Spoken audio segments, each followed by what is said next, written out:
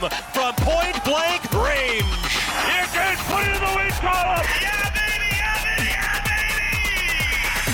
This is Flames Talk with Pat Steinberg on Sportsnet 960 The Fan. All right, this hour is underway on Flames Talk. It's a Friday, October 13th. It's Steinberg along with you on Apple, Spotify, Google, Amazon, or wherever you get your podcasts.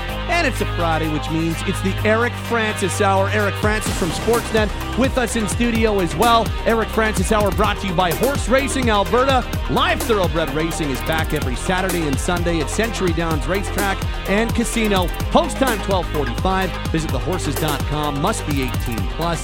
Please play responsibly. And look who the cat dragged in. Even just before he goes out on a 5-game road trip with the Calgary Flames into Pittsburgh on Saturday, Eric Francis with us in studio right now. What's going on, buddy? You know what? People say this a lot in hockey, don't they? It's so good to get out on the road early for a team to bond and all that. And it sounds like such a cliche. I think just even as someone who goes and covers it, it really gets your head in the game. You know, and so I am looking forward to this one. They're not sexy cities. I think Pittsburgh's underrated. I always have a good time in Pitt. I have a good time in a lot of the cities, but Pittsburgh, Washington, Columbus, Buffalo. One of my best friends lives in Buffalo, so that's kind of odd. Otherwise, people would be like, 3 days in Buffalo? Ooh, that's unfortunate. Yeah, that's right, because they're staying there. They fly there and they stay there for the 2 days before the game. So 3 days in Buffalo. Congratulations. What did I do to deserve that? No, it's going to be fine. I'm looking forward to it. I really am. And hey, I think with this team, isn't it so interesting? Like, we are all so fascinated to see what this team is. And I'm not sure we saw what we needed to see in the opening game to understand what this team's all about. Yeah, I don't think that if you ask Ryan Huska, I don't think that we saw in the slightest what the Flames want to be. I think that he came away from that game. I thought it was fascinating to hear him talk post-game on Wednesday. He was not happy at all. I agree, yeah. Like, Logan asked him, like, this one that you'll remember, your first win? He's like, yeah, I'll remember it. I wish it was a better game. It's like, oh, okay. So that's pretty good indication of what he thought about the way his group played, and yet they found a way to win a hockey game, right? Another thing that's going to be interesting to watch this year is we're so used to Daryl Sutter, spilling it out, his version of what happened in black and white, like very stark, and he had his approach. Ryan's approach is going to be much gentler and kinder. One of the questions was asked about, hey, what did you see from Jonathan Huberdeau tonight? And you could tell that he thought Huberdeau was junk. But he's not going to say that. He's not going to say, well, I think he wanted to take a crap. He's not going to. Nobody would ever say that. No one would ever say, you're right. No, that'd be ridiculous. But he's going to be as diplomatic as he can, but he's also going to try and be as honest as he can. And I thought just by him, like the way he danced around that, it was so obvious that he was not impressed in the least in the performance of Jonathan Huberdeau. Again, it's game one. I'm not sure he's mad at him or anything like that, but I'm really interested to see how this guy reacts all season long when we ask him the obvious questions, the tough questions, and he's going to give us answers that we're not used to, and which I'm looking forward to. It's funny, we haven't seen a Flames team kind of spend as much time defending and spend as much time in their own zone like they did on the home opener in a long time. They spent a lot of time relying on Jacob Markstrom and a lot of time trying to get the puck out of their own net and bailing out water. That was and I know that's not how they want to look. It's been a long time. It's like Bob Hartley years since I've seen the Flames look like they did on opening night. And I'm so the high danger chances, you're probably well aware, they were 15-5 according to Natural Stat Trick. You know that, and I don't look at a lot of analytics, but that's one I look at quite often. And it was telling. I only looked at it because I'm like, wow, I bet that number is egregious. The other thing was I looked up immediately how many games it took last year for the Flames to allow 38 shots. Game 19. It took 19 games last year for them to have a game where they allowed 38 more shots, and that was against Pittsburgh, the team they play on Saturday. And I remember that game. So, and I was going to look further and see how many times in the course of the year they allowed 38 shots.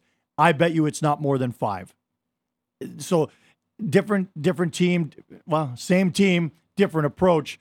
My first question for Husk after the game was, this new defensive system of yours, was it just not working? This, zone approach as opposed to man-to-man? And he said it wasn't so much the zone that was the problem. It was just that we just kept giving the puck back to them. Right. And so, I'm, again, another thing to watch for on Saturday. I'm just quickly seeing if I can get you this answer as to when the last time, how many times, you want to know how many times they gave up 38 shots last year? I bet it was 3 or 4. Okay, let's see if I can quickly do this in about 10 seconds. Oh, wow. You don't have to look it up. No, I will at some point. Yeah, because I had it on my screen, and I got to the 19 game mark. I said, okay, there's my stat. It took 19 games.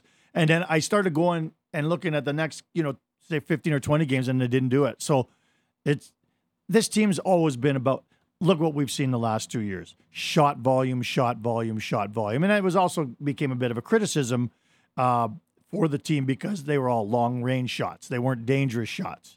We're not talking right now about the shots for. We're talking about the shots against. And this team didn't allow a whole lot before. Yep. So this is an interesting development. And, hey, talking to people yesterday at the Snow funeral, I mean, afterwards there was a nice congregation, and everyone just started trying to get back to, to exhaling and looking forward, and all the talk was about the game. And, of course, everyone was just talking about the game the night before and like, wow, they didn't look very good. But the thing I keep saying to everybody, and everyone said it the same thing, they outplayed teams so many times last year and didn't have anything to show for it. This was fair. It was fair that the better team didn't win the other night. It really happened so many times last year the other way, right? And what was the difference? Goaltending. Yep. Which has to be the most encouraging part of what we saw. Like Jacob Marks, I know that he let in the Kyle Connor goal, and I don't think that's as bad as it looked just because of who shot it and what he was trying to do. Like Connor was aiming for exactly under the glove, and he knew exactly what he's doing. That's a 40-goal scorer in this league. I thought Jacob was dialed in from puck drop, and that didn't stop. And even if he wasn't happy with that one goal that tied at 1-1, it didn't faze him. It didn't rattle him. He was great in the second period. He was big in the third period when called upon. That was a really encouraging night for Jacob. If you take away the emotion of the Snows dropping the ceremonial puck and the shot volume, the number one story that night was Jacob Markstrom. And around the National Hockey League, that's the talking point. If anyone's talking about the Flames, it's, wow, Jacob Markstrom. Everyone knows he needs to bounce back. Yep. Everyone knows he probably will to some degree. And this is a shocking exclamation mark that he put on it. No, I shouldn't say shocking. It was an exclamation mark, especially since the Connor goal went in. And I think everybody in the Dome that gave the old Dome groan, I think everyone worried, oh boy, here we go again. Yep. But he didn't. Good on him. The year that he has is maybe the most important. Like if you ask me, I don't think this is all that much of a hot take because you're probably in the exact same ballpark, but we talk about Huberdeau, we talk about Mangiapane, we talk about 3 or 4 other guys that need to have bounce-back seasons. They could all have bounce-back seasons, and they could still miss the playoffs if Jacob doesn't. Well, and that's why I came away from Wednesday saying, all right, that's exactly what you needed to see from your number one goaltender. Yeah. And I thought it was interesting when somebody asked after the game to Markstrom about last year. And it's a fair question to keep going back to last year, blah, blah, blah. And especially after the soft goal. And so they tried to put it as delicately as they could. But Jacob Markstrom doesn't suffer fools, and he sees right through it. And he said, you heard the clip. I don't look back to what happened last game, last week, 10 years ago, 15 years ago. Yeah. It's all irrelevant. And honestly, I agree with him. Now that game one is over, I think it was a fair question after game one. I don't think it's a question that needs to be asked anymore about last year. He's going to get asked about it all around the league when he talks to media. But in this city, it's time to kind of cease and desist that and move forward. What was your answer, by the way, in terms of how many times they gave up 38 or more shots last year? I would say that it was 4. It was indeed 4. Really? Yeah. Look at that. That was just a gut feeling because it didn't happen very often. Like, there might have been 1 or 2 games in the 40s.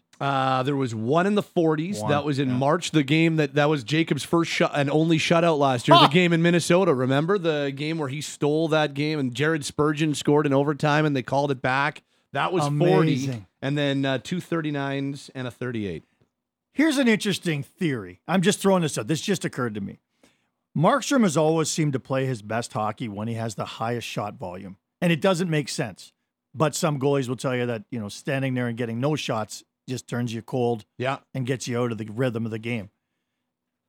Maybe this is a good thing that they're allowing all these shots. I'm not going to subscribe to that theory, but isn't that an interesting stat that speaks to how he does seem to thrive when he's busiest? Well, and the year that he posted the 9 shutouts and had his Vezina Trophy runner-up year was the only year that didn't go that way. Okay. Because remember the 21-22 season, they didn't give up a lot of shots, and Markstrom was unbelievable that year. Yeah. But last year they gave up next to no shots, and he really struggled. So, and before coming to Calgary, it was high shot volume, a lot of work in Vancouver, and you're right, he really thrived on that. I'm curious if that is something that we see a little bit this year, and if maybe that helps get Jacob to his level that he needs to be in the early going of the season. It's interesting you bring up that game in Minnesota, because I will tell you that when I was writing the game story after the last game, I was saying, and I didn't put this in my column, but I was thinking, he did not steal a single game the previous year. But you're right, in Minnesota he did. I've never really thought of Markstrom as the guy who stole a lot of games. Yep. I know that year he had 9 shutouts. That's an incredible number, and he had an incredible year and finished second in the Vezina. But I've never really seen him as that guy who steals games. We watched a guy steal games here for 10 years or whatever it was in Mika Kiprasov. Yep. He stole games like no one I've ever watched it, no one I've ever covered in my career. This is not a goalie who generally steals games. He stole that game 1. That was grand larceny for sure. And I agree. And they might need him to be at that level in the early stages, because if they're working out some of these kinks in there, they might need Jacob to be at that level for them not to fall behind the 8 ball here. Because it might take 10 or 15 games for them to get comfortable. By the way, I don't want to veer off to where you go wherever you want to go. Otherwise wanted to go, but this is the Eric Francis hour. I really, really like that pairing of Zadorov and Uyghur. Yeah. I'm not sure we've seen that very often, have we, over the years? I mean, at times, everything's been a jumbled mess with injuries and missing Shillington and all this stuff. But if that's the way they want to go this year, and I don't see any reason why you wouldn't, because they like that pairing of Hanifin and Anderson. Yep. And I think they want to protect Osterley by putting him with Tanev. That leaves Uyghur with Zadorov. I think everyone in this city is all for more minutes for Nikita Zadorov. He is one of their most exciting players. He's not only, their biggest hitter, but he had 14 goals last year. And he could be at a bit of an adventure.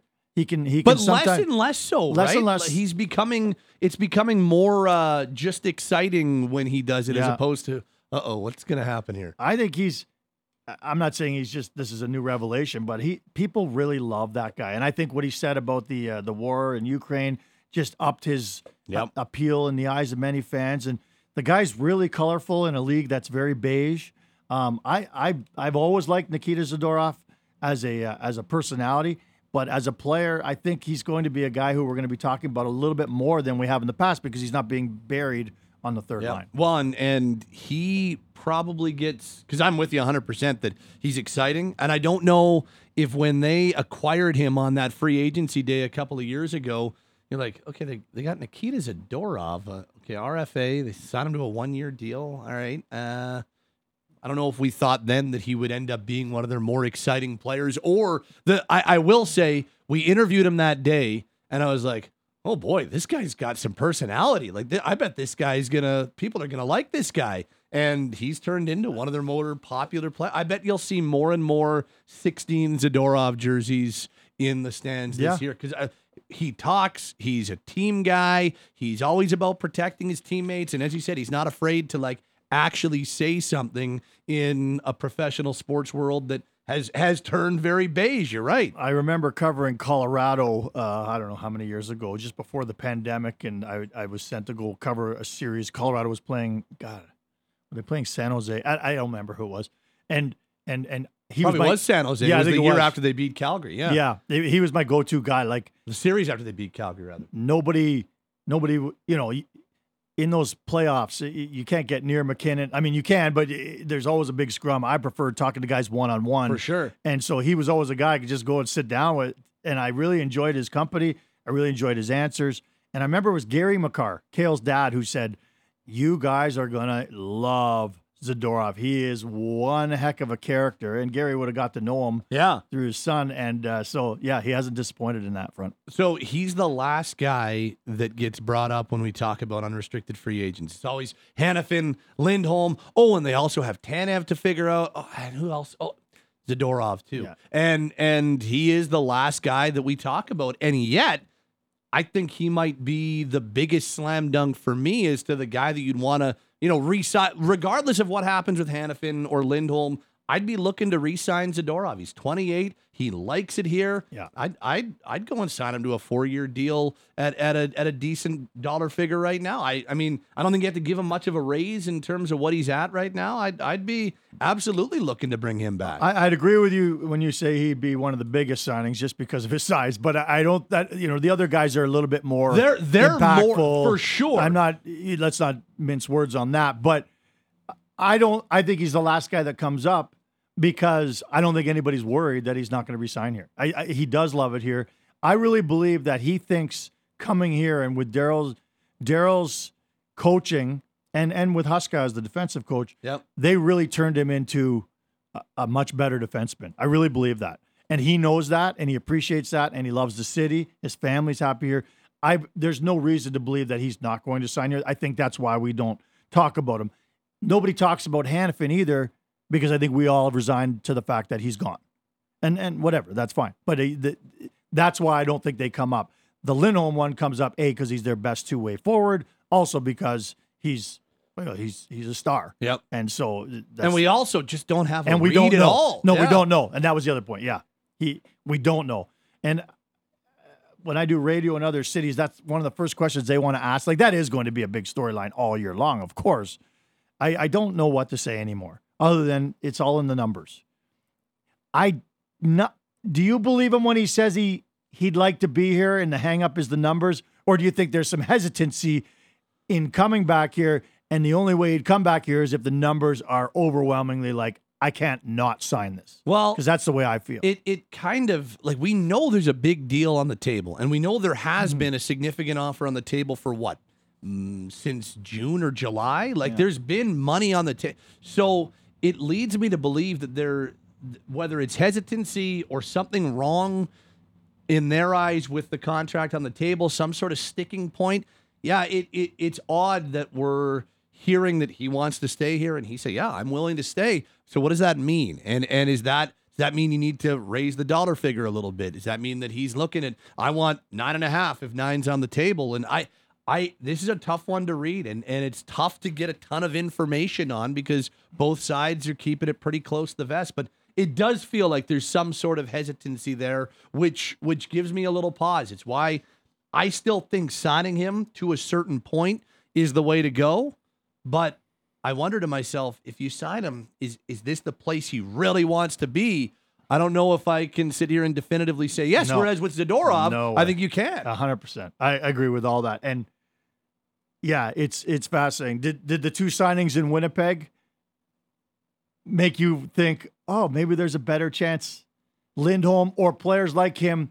Like, is this the new trend that guys are just like, you know what? Better stay where I know the situation as opposed to going out there like Johnny Gaudreau. Like, Johnny Gaudreau's story is a cautionary tale for a lot of guys. The grass is not greener always. It can be. Matthew Tkachuk is a great example. Yep. The grass is not always greener when you look at Johnny Gaudreau. If we injected some truth serum in Johnny Gaudreau and said, are you glad you did what you did? There's no way. There's no way he says, yeah, are you kidding me? Columbus is everything I dreamt it to be. First of all, he never dreamt of going there. He fell into Columbus because it was one of the only places that was offering him the sort of money he wanted or was hoping for. Anyway, we're not revisiting the Johnny Gaudreau situation. I'm just thinking, when I see those two guys, when I see those two guys sign in Winnipeg, I thought immediately of Lindholm, and I'm like, Does the dollar figure, because it was lower than I think a lot of people thought, does the dollar figure mean that maybe there's a better chance that Lindholm will come down to the Flames number?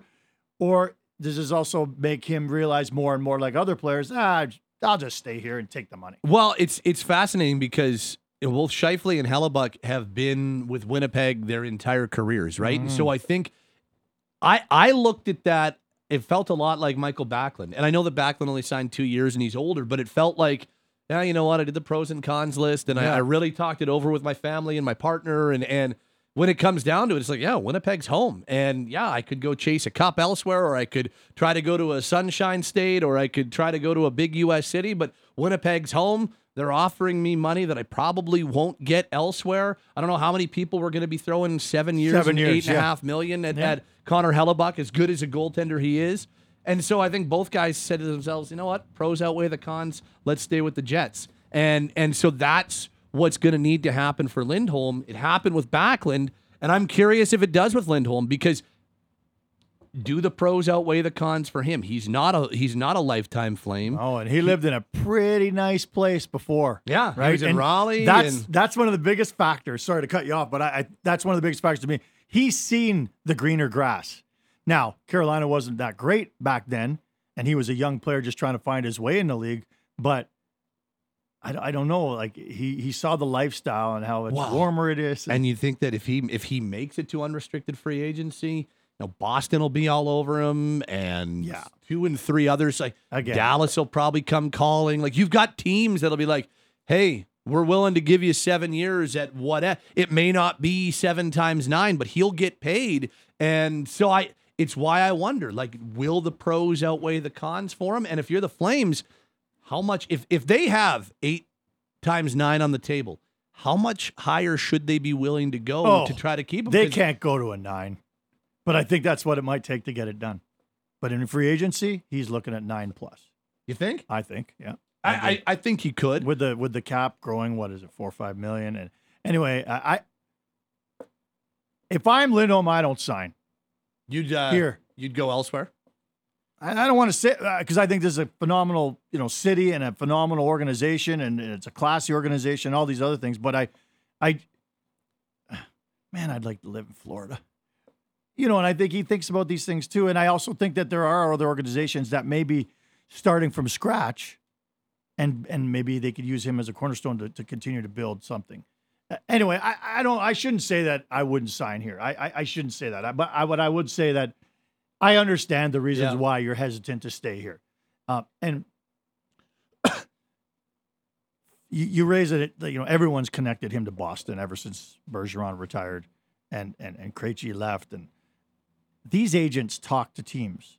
No, tampering doesn't exist. I don't know what you're talking about. Absolutely. Their agent would have canvassed all these potential places and said, hey, what are you thinking? I know it's a long ways away, but what are you thinking next summer? Because my client is kind of curious. Would you ever entertain? Do you need a number 1 center? That sort of thing. So I've got a guy, his name rhymes with Schmin-Schlom. Do you think that, you could find a place for him? Yeah.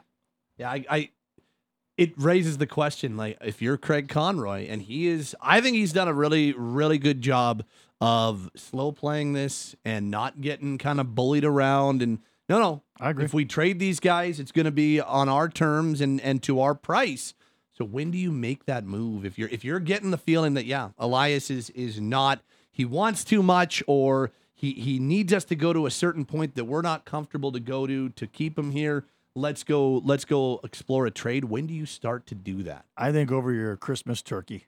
Yeah, I do. I think you go home, you take a couple days, and you're like, okay, here's where we are in the standings. Here's where our team is trending. And we're not making progress on this. We got to make a move. That's where I think it is Christmas. I don't think there's any need to do it before Christmas. And then if you decide at Christmas, we got to start exploring the possibility of a trade. Then it gives you lots of time to make that trade and really canvass the league and find out. And again, this all comes down to what I think the number 1 factor is. If in fact Lindholm is genuine in that he would stay here if the numbers were right, I think the start is crucial. I think the first 25, all those games up until Christmas, I think can largely determine his fate. I really believe that.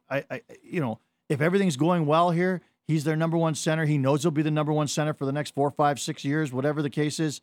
why wouldn't you, not why wouldn't you? We just outlined all the reasons why you'd consider leaving. But right. I think a nice, healthy start.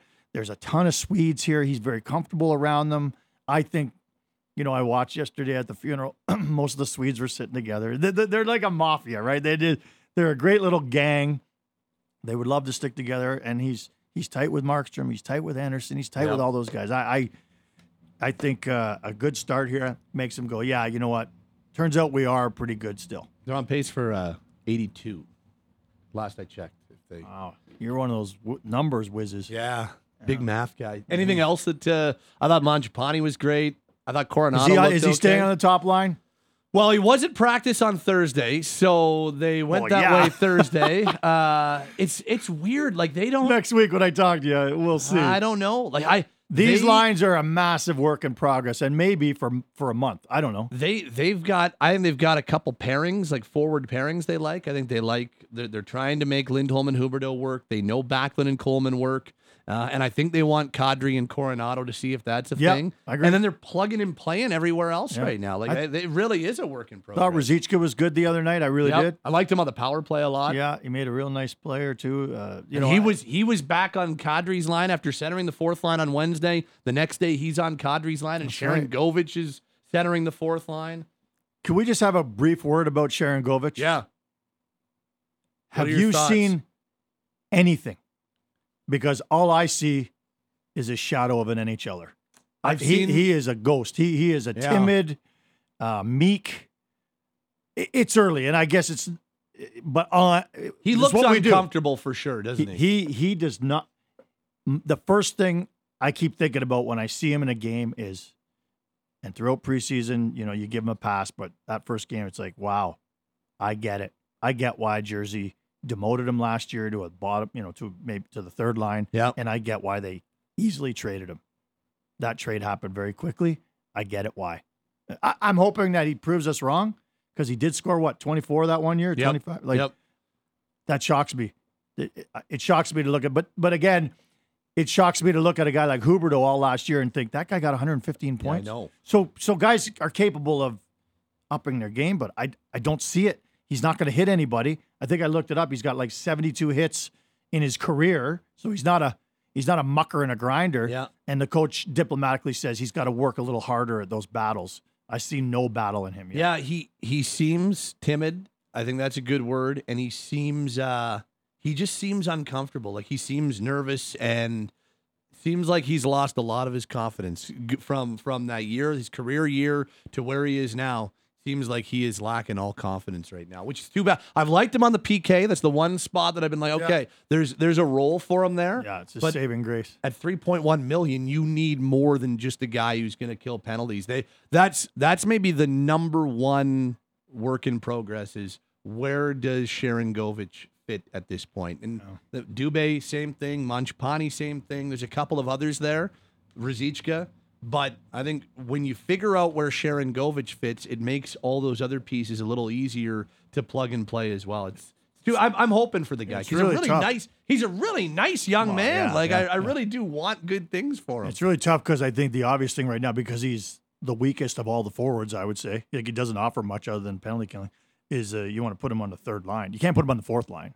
But third line, but then you're wrecking that great combo of Coleman and Backlund with a guy who's not really helping you defensively, actually, and they always say that if you watch him play, he's always the last forward into the zone. Yep.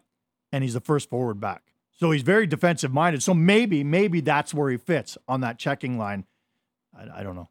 It's the Eric Francis Hour. Pat, Eric, along with you this hour of Flames Talk. The Eric Francis Hour, brought to you by Horse Racing Alberta. Live thoroughbred racing is back every Saturday and Sunday at Century Downs Racetrack and Casino. Post time 12:45. Visit thehorses.com. Must be 18 plus. Please play responsibly.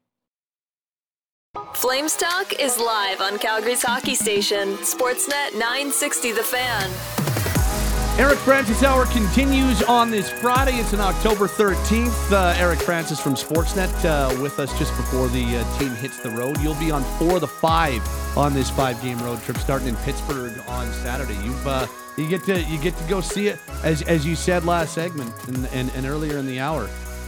everybody talks about it's good to get on the road. But you know what? They played 9 of 10 at home to start last year. Maybe a 5-game roadie to start this year. Remember the year they won the West? They had a 5-game road trip, 2 games into the season, and they ended up going 5 for 5 on it. It kind of set the tone for the year to come. So I'm not saying they're going to go 5 for 5 here. That 3 and 4 to wrap it up with an afternoon game in Detroit to finish it off is a tough gauntlet. But you can put a pretty decent road trip together. I think it sets you up nicely for the rest of this calendar month. I agree. And it's not exactly a murderer's row. I mean, Pittsburgh didn't make the playoffs last year. Washington didn't.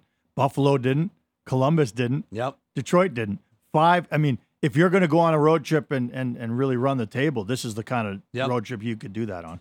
So that is where Eric's off to next. The Eric Francis Hour brought to you by Horse Racing Alberta. And then it was yesterday, Thursday, that not down south, but southwest Calgary for Chris Snow's memorial. It was kind of we'd all been waiting for this day, and it's been a really solemn few weeks around the Calgary Flames since we learned of what was happening with Chris. And then at St. Luke's, that was a really beautiful few hours, wasn't it? And I know you were there. A lot of people watched it on that live stream. I watched the whole thing. It was gut wrenching at times and really tough at times, but it was also like the perfect memorial. It was a perfect celebration of life on Thursday afternoon, wasn't it? It really was, and it was. It's always heartening at these things to see the people who've traveled from out of town just to pay their respects. I mean, I really think that says a lot about human beings when they do that.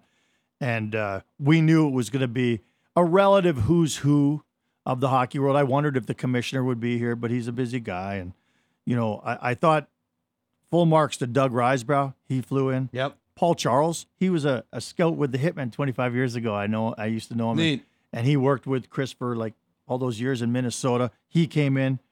Brian Burke, Kevin Cheveldayoff, he stayed after the Jets left. And the list, I did not expect to see Jerome McGinley. Jerome McGinley doesn't know Chris Snow that well, but I thought that was really classy. And he literally flew in for it and flew right back out. Tree Living, we knew, was going to be one of the speakers, and, he was come here and stay at his old house. And it was just really heartening. I even think Mark Spector and Jim Matheson, 2 writers from Edmonton, they flew here to pay their respects. Mm-hmm. Like, they didn't know Chris that well, but I think it just speaks to his story. Just touched so many people that he really was an incredible guy. And I think you walk out of a lot of funerals and think, geez, I got to be a better human being, because these funerals are about talking about all the positives. But this guy was an incredible human being. I thought it was really interesting what Kelsey said. He carved a path where there was no path, career-wise. And he also did it in a way when he battled ALS. Not many people decide, I'm going to take this and try and turn it into something good. Yeah. And I think in both cases, going from a sports writer, I joked afterwards, like, he may go down in history as the only sports writer where any executive ever looked at him and said, the guy knows what he's talking about. Yeah. Because he turned himself from a sports writer who into an executive. And I love the story. Listen, I think at funerals it's so important to have some levity, because we all need a laugh and a smile at those tough times. And I love the story from Brad Treliving when he told the story about Conroy and Snow. That was so good. Going at it, and he say, at the end of it, inevitably, when they were butting heads on some player that they were arguing about, Conroy would say, Chris, the problem is you just never played the game, so you don't know. You never played. You never played, so you don't know. You don't know. And Chris would never skip a beat, according to Tree. He'd say, yeah, the problem is you did play, and you still don't know. Still don't know. And I just, man, did we ever need that laugh? Yeah. And, in terms of smiles, sitting in that crowd, it was close to 1,000 people. And I love that they put Cohen's hockey team. It's the AA U13 North Stars team. Yep. And I know a lot of players on that team because our kids are the same age and played in the same baseball league and stuff. But that was, by the way, I thought that was a really cool video you put on Twitter about with Chris swinging for the fences last summer. That was super neat. Yeah. Isn't that neat to see? I've told the story. But I'd never seen the to video. See the video, it's way more powerful than I could ever, tell it. But they were all wearing their gold. I don't know if you could see it on the live stream, but they were all wearing their gold team jerseys with Snowy Strong on the bottom. That's been on their jersey all year long. Yeah. Or to start the season. And it was on there. So all the players are there, and they're sitting right near the front. And right behind them, 1 row, 2 rows, 3 rows, are all the Flames. And I just thought that was really, really neat. And at the end, when the players walked out, all those kids lined up and got fist bumps and were so excited and high-fiving each other because they sat with the Flames. And it was all about coming together. And kudos to everybody who showed up, but also everybody who's really supported the family. Whether you gave money to the GoFundMe campaign or you just cheered like we all did and said, hey, man, good on you. Keep up the fight. Yesterday was a day we knew was coming. In the last 4.5 years, you knew it was coming. Yep. You just hoped it would not come too soon. 4.5 years is a hell of a fight, and we all salute him for that. And I was so heartened by how brilliant the 4 speakers were. Yeah, they were all, I mean, obviously. They're all writers, I think, except for Tree. I joked with Tree after. Who wrote Tree's speech? Yeah, Tree, that was awful. No, Tree Living is a really good speaker. He really is. And I joke with him after, like, how does it feel to be the worst speaker up there today? Like, anyway, he was great. And, he was really but good. the other 3 are all clearly writers, incredible writers. I honestly couldn't believe that Kelsey was on the program. I could, but I couldn't. Yeah. I how know that if composed she stayed composed. She had the wherewithal during like this incredible period of grieving and mourning to write that whole thing. I had to pause it a couple of times. I had to just kind of compose myself. I was like, this is like hard to and to see her get through it the way. I guess I shouldn't be surprised because that's been her this entire last 4.5 years. Rock, right? It's She's ridiculous. Yeah. It's hard to actually wrap your head around. But then at his memorial to be able to do that and to do it for 20 minutes or however long, it was like, again, gut-wrenching, but like really powerful stuff. The most powerful moment to me was at the beginning of Kelsey's speech when Willa read a little something that obviously Mom had helped her kind of cobble together. God bless her. And then Cohen stood up and he needed some convincing to a degree. Like, I think you could see Kelsey look and say, are you going to say what you want to say? And he didn't look like he was going to be able to do it at first. And then he stood up and all he said was, he was my best friend.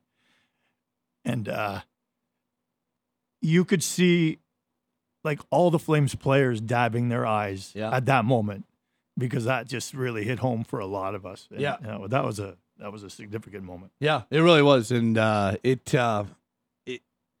we've you're right, like we've been knowing this day is coming and this stretch is coming for a long time, and we've known that the memorial was going to be the day after the home opener for a little while, and yet it didn't dampen, like, being prepared for it and knowing it's coming didn't dampen the impact. And that's the one. And you know, I guess when I say that you shouldn't be surprised that Kelsey was able to go and deliver a 20-minute speech at her husband's funeral, you know, a week and a half or a week after he officially passed. We shouldn't be surprised. And we also shouldn't be surprised when she continues on, you know, pushing the narrative forward and pushing the rock up the hill when it comes to ALS research and ALS awareness. And like you know that she's just going to continue this thing that her and Chris started. And as Tree said in his speech, like, she brought Chris to the world with her writing and with her podcast and everything. And now you just know that she's going to continue the legacy and the impact that he made while he was going through his 4.5-year fight. Yeah, I'm fascinated to see what's next for her. You know, she's going to need some time, I think, and then she's got to start to figure out what she wants to do next. And I wouldn't be surprised if she. I wouldn't be surprised by anything she does because she's so talented as a writer. But I don't. Maybe there's a spot for her with the organization. I'm sure the organization's probably thought about that and would love to have her involved in some way. If it was, maybe it's community outreach, whatever the case is. She's done so much to bring this story in such a poignant way. I think it's great. And, you know, I love they pointed out that not only did his very public fight, advance in terms of funding for to fight ALS, to make a cure, but also the drug that he took, you know, that they know that works to some degree, and they're going to keep trying to improve on that. But also, I always just think that they're worried about their own kids. And I love reading, before she had written it, I think that they've been assured by doctors, don't worry about that. By the time your kids are older, we will have this figured out. We're gonna beat this. And I love that optimism and that hope. And Chris brought optimism and hope every single day. Yeah. And my God, how comforting it's got to be. Not only did he save 4 lives with his organ transplants, but also how many lives is he going to prolong and or save with all he did with his fight? So good on him. And just as we wrap up the conversation about Chris and his memorial, he brought a lot of inspiration, a lot of hope to other people who are personally dealing with ALS and who are fighting it themselves and their families. But like, just think of, you could be wife or husband or parent of some, didn't have to be ALS, cancer, or any other type of, really difficult fight that you're in. And just the way he went about it, I think it probably inspired all the people directly affected by ALS, and then millions of others who are fighting other things. You just see a guy who continues to go about his business the way he did. Like when Wes a couple of weeks ago paused and said, I don't want to sound like I'm exaggerating this, because, we use, in this stupid industry, we use hyperbole all the time. It's like, he said, this guy literally inspired millions of people, and the snow story inspired millions of people. It's true. Like it was millions that he ended up touching when it's all said and done. And I love, I've used this line when I've written about it too, but like, that's one of the toughest guys in the NHL. Like, we think of toughness in terms of fighters and stuff, but is there a more public fighter than that? I mean, that's, I just don't feel like I could do it. I think we've all asked ourselves that question through this. I couldn't do what Chris did. I couldn't do it publicly. But I just don't know if I could do it. Like, it's just, anyway, he man, and one of his best buddies who spoke at the beginning, boy, did he, did he speak highly of this guy as a writer. And it's funny, I've never read anything that Chris Snow wrote back in the day. I could look it up, I'm sure, from the Boston Globe. But then I love the little dig he threw, and he said, and he's been the second best writer in his family for 18 years. Yeah. I love that.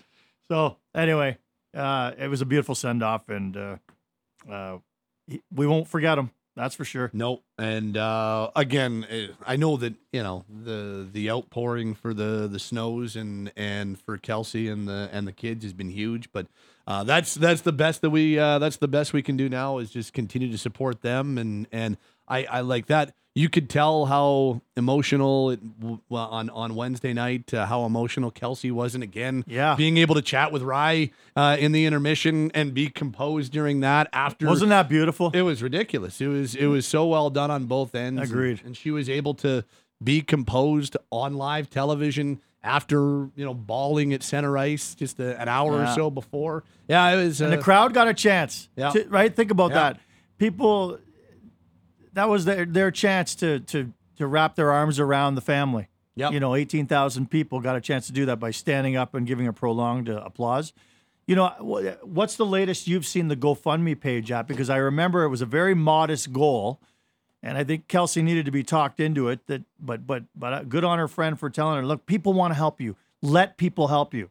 And I know that I went on right away and made a donation, and I just was curious. This was like the first hour, and I just started looking through it, and I saw, I'd have never done this before in a GoFundMe page, but I wanted to see, I was curious as to who was donating, if there was anybody else I knew, and it was writers around the league. I couldn't believe that. They must have seen it on Twitter right away, and then immediately got on there and started giving money. Now, you'd have to spend hours now to go and look at all the people who donated. The modest goal was 100,000. It was like 62,000 the first day. They're way above 100 now. Oh, they're gonna shout. They're at 173,800 US dollars right now. I feel like that's gonna still grow significantly, and as it should. And I encourage people to go to GoFundMe and help out the Snow family, And all you got to do is on Google, just type in Kelsey Snow GoFundMe. Bam, it shows up right there. It's called Help the Snow Family, but you can type in either of those things on Google and go help them out. Or if you can't help out financially, just good vibes, support, all of that. I think a lot of people sent those. Yeah. Yeah, and we'll continue to do so. Yeah. Okay, as we wrap up, that was really cool. I'm glad we got to talk about that for a few minutes. Give us one more, well, not one more, but give us we haven't talked about the pizza pickout in a little bit. Thank you. What's our date? And tickets are now on sale. What are we talking about here? Tickets are, I'm assuming we still have some left. Like, I'm not trying to, it's not hyperbole. It's, we will sell out. Every year you do. Joey Chestnut will speed that process up. He will be doing a 4-minute or 2-minute eating contest at the end. The GOAT, the greatest eater of all time. But what's really cool is we're going to auction off a chance to go have lunch with him. And I'm not suggesting he's going to put on a display there. I think he's going to eat, a modest human. Yeah, a human portion. But we're going to auction that off at ericfrancispizzapickout.com. So keep your eyes open for that. I'll put it on Twitter too. 4 of us are going to go and have lunch and get to ask him all sorts of questions about this crazy career he's carved out. Talk about a crazy career path. Joey Chestnut has certainly carved out one of those. And we're also going to auction off a chance to compete against him. Like, think about people pay like $100,000 to go to the Wayne Gretzky fantasy camp so that they can skate like in one game against Gretzky. This is a chance to go head to head with the greatest eater of all time. This is the great one, the gastro great one. All the wives out there who say, "My God, you eat like a pig, and you're one of the biggest, eaters in the world. Why don't you buy it for your husband and put him up there? Yeah. And have video for all your friends to prove there he is, right next to one of the biggest eaters in the world of eating." So yeah, November 2nd is the date. And there's no Flames game that night, so no conflicts. Yeah. Come on out, support kid sport, and we're going to have a good time. We'll have about 500, 600, 700 pizzas there.